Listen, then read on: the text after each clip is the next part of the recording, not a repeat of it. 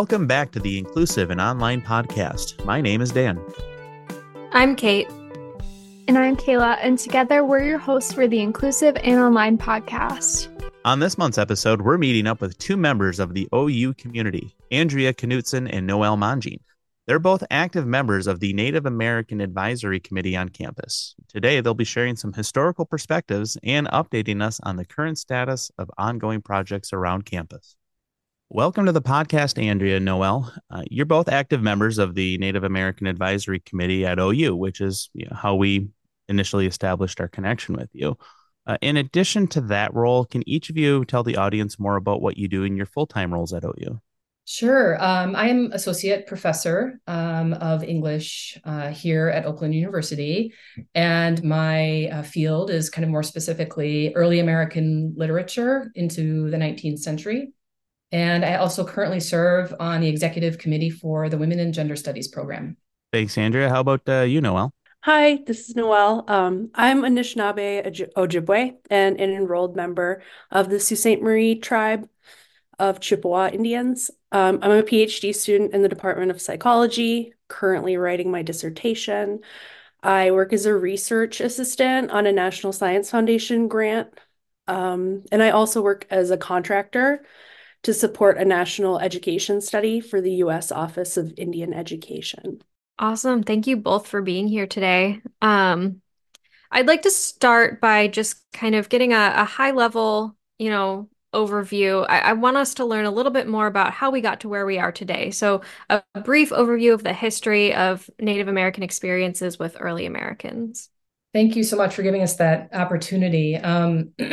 As the non-Native co-chair of the Native American Advisory Committee, I have found over the years how much my own field in early American studies informs the work that I do at the heritage site and also on the committee. It's a long history, of course, that we could actually begin at 1492 with the arrival of Columbus in the West Indies, or what we now call the West Indies. The British Empire was a little bit late to the colonial game, and we all know the landing of the Mayflower at Plymouth Rock in 1620. But settler colonialism as a method of colonialism was in direct response to the conquest paradigm that the Spanish monarchy had sort of unfolded in the Southern Hemisphere. And in response to it, British settlers decided that they wanted a method that would be sort of the opposite of what the Spanish had committed in what we now call South America, which was a brutal conquest that decimated populations and civilizations through extreme violence, laying waste to whole empires. The English responded by trying to uphold a sort of more noble or virtuous character, if you could call it that, through what they called planting or settler colonialism. In 1620, we have the Mayflower, we have the Massachusetts Bay Colony being settled in 1630. And part of what they thought was key to how they viewed themselves as settlers was their Christian identity. And so they embarked on what they believed was a sort of more noble or virtuous form of colonialism, which put quote unquote Christianity at the center. And that meant that they felt a responsibility or a faith, a duty to Christianize the native peoples in North America. That led to a sort of form of education that we would now call assimilation or genocide, or they would call it Christianizing. They erected what they called praying towns near Natick, what is now Natick, Massachusetts. And these were settlements that were established by the English colonial governments in New England from 1646 to 1675, which were erected to convert Native people to the Christian religion. It led to the first printed production of the Bible in the Algonquin language in 1651 as an educational tool. And so for this period of time, from 1646 to 1675, missionaries were, quote unquote, educating Native people in the Christian doctrines through the Algonquin language. At this point, there were about 14 different settlements, or what were called praying towns, that Native people lived in and that were seen as sort of educational spaces. This was, of course, all meant to impose a white supremacist norm on the Native people in the New England area, and to assimilate them, right, quote unquote, assimilate them to white culture and European norms or English norms, cultural and linguistic and doctrinal norms. This Bible was, I think I got the date wrong. The Bible was produced in 1663, and it was the first Bible presented or printed, I should say, in British North America. The Algonquin people actually held that land in common until about 1719. And then in 1781, the Massachusetts government officially incorporated Natick as a town.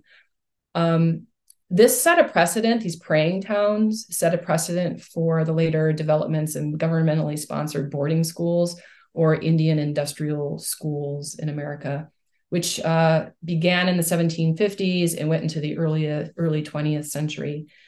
These schools were, again, erected on the principles of Christianity. But of course, in their practice, they were incredibly violent, not just in the abuses of Native people, but in the cultural genocide that they committed. So you would have Christian missionaries founding these Indian boarding schools, and with the goal of assimilating Native people to a norm that was founded again in white attitudes of white supremacy. Children were kidnapped from their homes and families and forced to lose their Native identities at these industrial schools. They were forced to lose their language and their cultures. Survivors have testified to the most grotesque punishments for speaking their native tongues or practicing their ceremonies.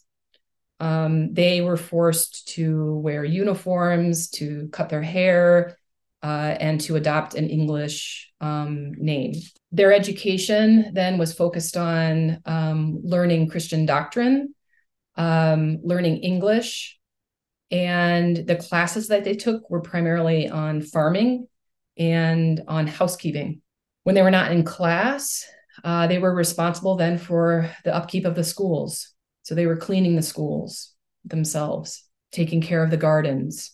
This, of course, created what is called intergenerational trauma. That the trauma that those children suffered is trauma that is passed down through the generations. And the National Native American Boarding School Coalition has counted at least 523 boarding schools in the U.S. alone, which incorporated these violent forms of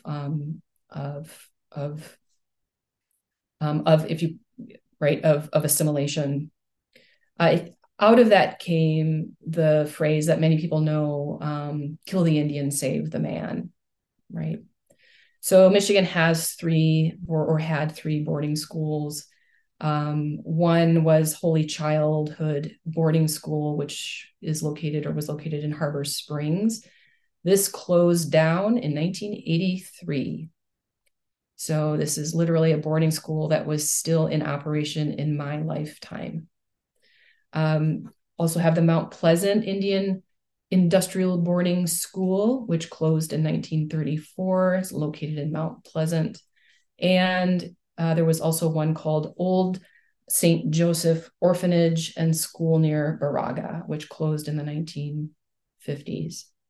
So these are schools that were the sites of death and cultural genocide.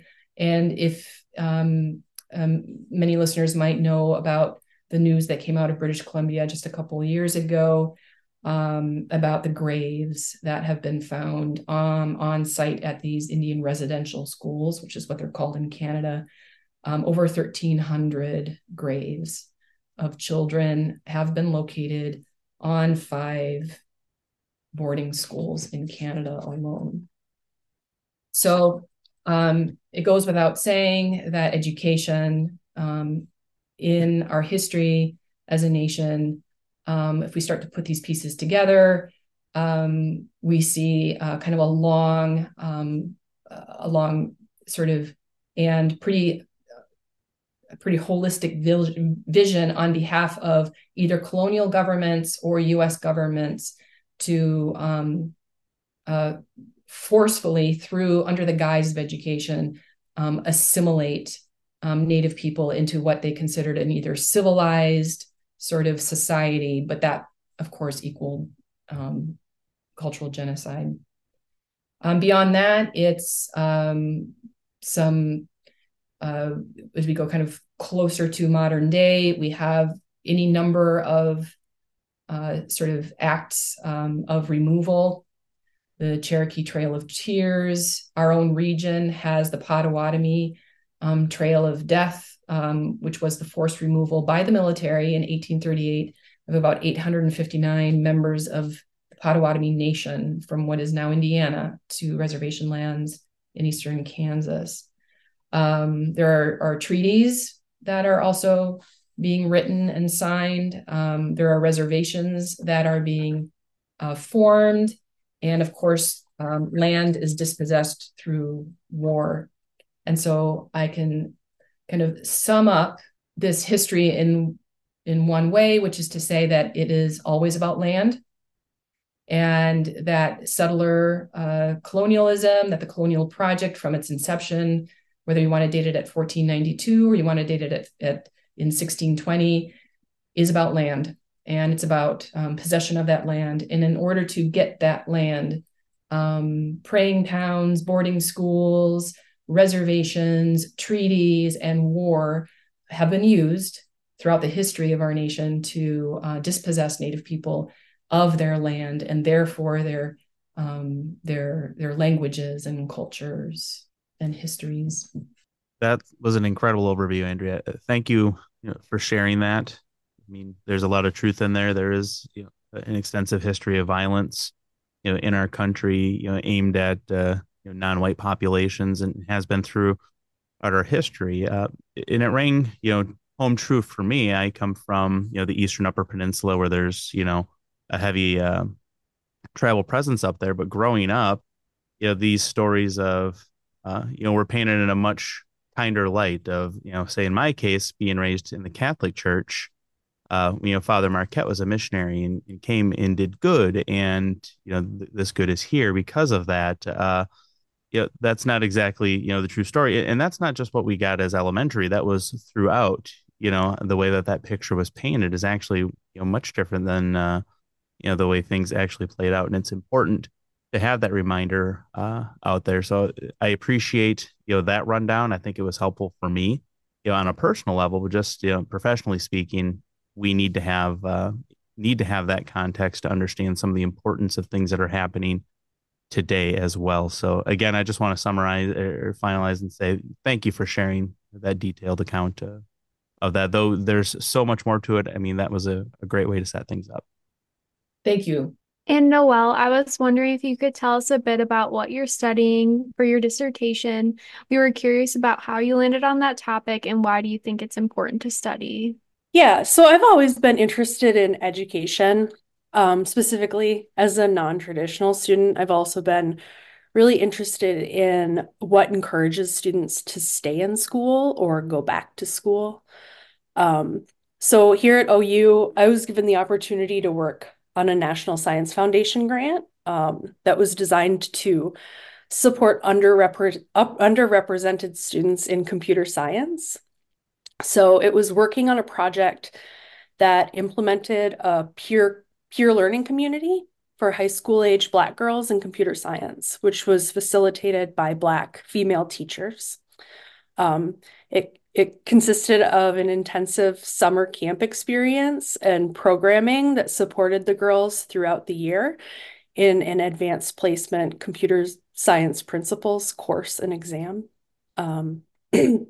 So for my dissertation, I interviewed students that had participated in the program. I followed up with them 2 or 3 years after they completed the program. At this point, most of them were in college. One of them was a senior in high school. But I got to see where they all ended up and talk to them about their achievements and how being part of the program impacted them.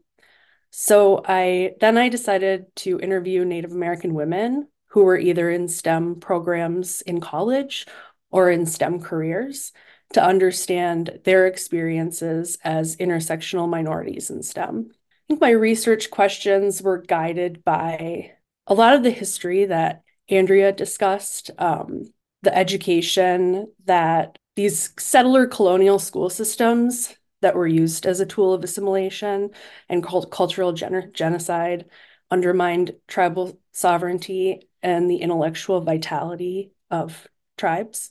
They had their own ways of knowing that weren't always accepted or prioritized.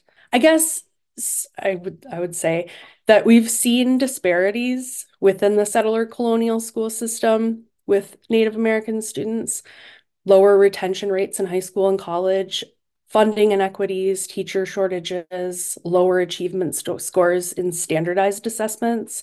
A lot of recent research has been looking at kind of taking back these Indigenous ways of knowing and Native science and implementing them. Also, schools, education. When people think about education, they think about the settler colonial school system, but education is just the passing down of knowledge. And Native people have always had that. When they did it, though, it wasn't in these age segregated spaces that we think of now. So a lot of this current research is implementing learning programs, Native science, with help from communities. So elders, families coming together to kind of come up with these different pedagogies to teach students science, Native student science, and even non-Native students have benefited from some of these programs. But I guess that's what guided my dissertation questions, my research questions, and wanting to interview Native women in STEM. Yeah, that's really, really interesting, that you mentioned those kind of different modalities of education and how knowledge is, disseminated. And I think that that's a whole other topic that we'd really love to dive into at some point. But for today, I think we're going to shift gears a little bit. And, I appreciate you both taking the time to give us that kind of higher level context for what we're going to talk about, which is really what's going on here at Oakland University today with regards to how we're advocating for Native American people and, what we're doing here at Oakland to acknowledge some of these things. That's a wrap on part 1 of this month's episode. Be sure to join us next month when we learn more about what Andrea, Noelle, and the Native American Advisory Committee have been up to around OU's campus. We'll see you next month. Until then, take it away, Kate. We'd like to thank Andrea and Noelle for joining us today. If you liked this episode, don't forget to subscribe and rate our show on Apple Podcasts, Google Podcasts, or Spotify. We value your feedback, and your ratings and reviews will help others discover our show. You can also follow us on Twitter and Instagram at Inclusive Online Pod and our Facebook page, Inclusive and Online. If you'd like to get in touch with us with your ideas, feedback, or request to collaborate, you can send us an email at inclusiveonlinepod@gmail.com. We'll be back next month with our next episode. Until then, we hope you feel included.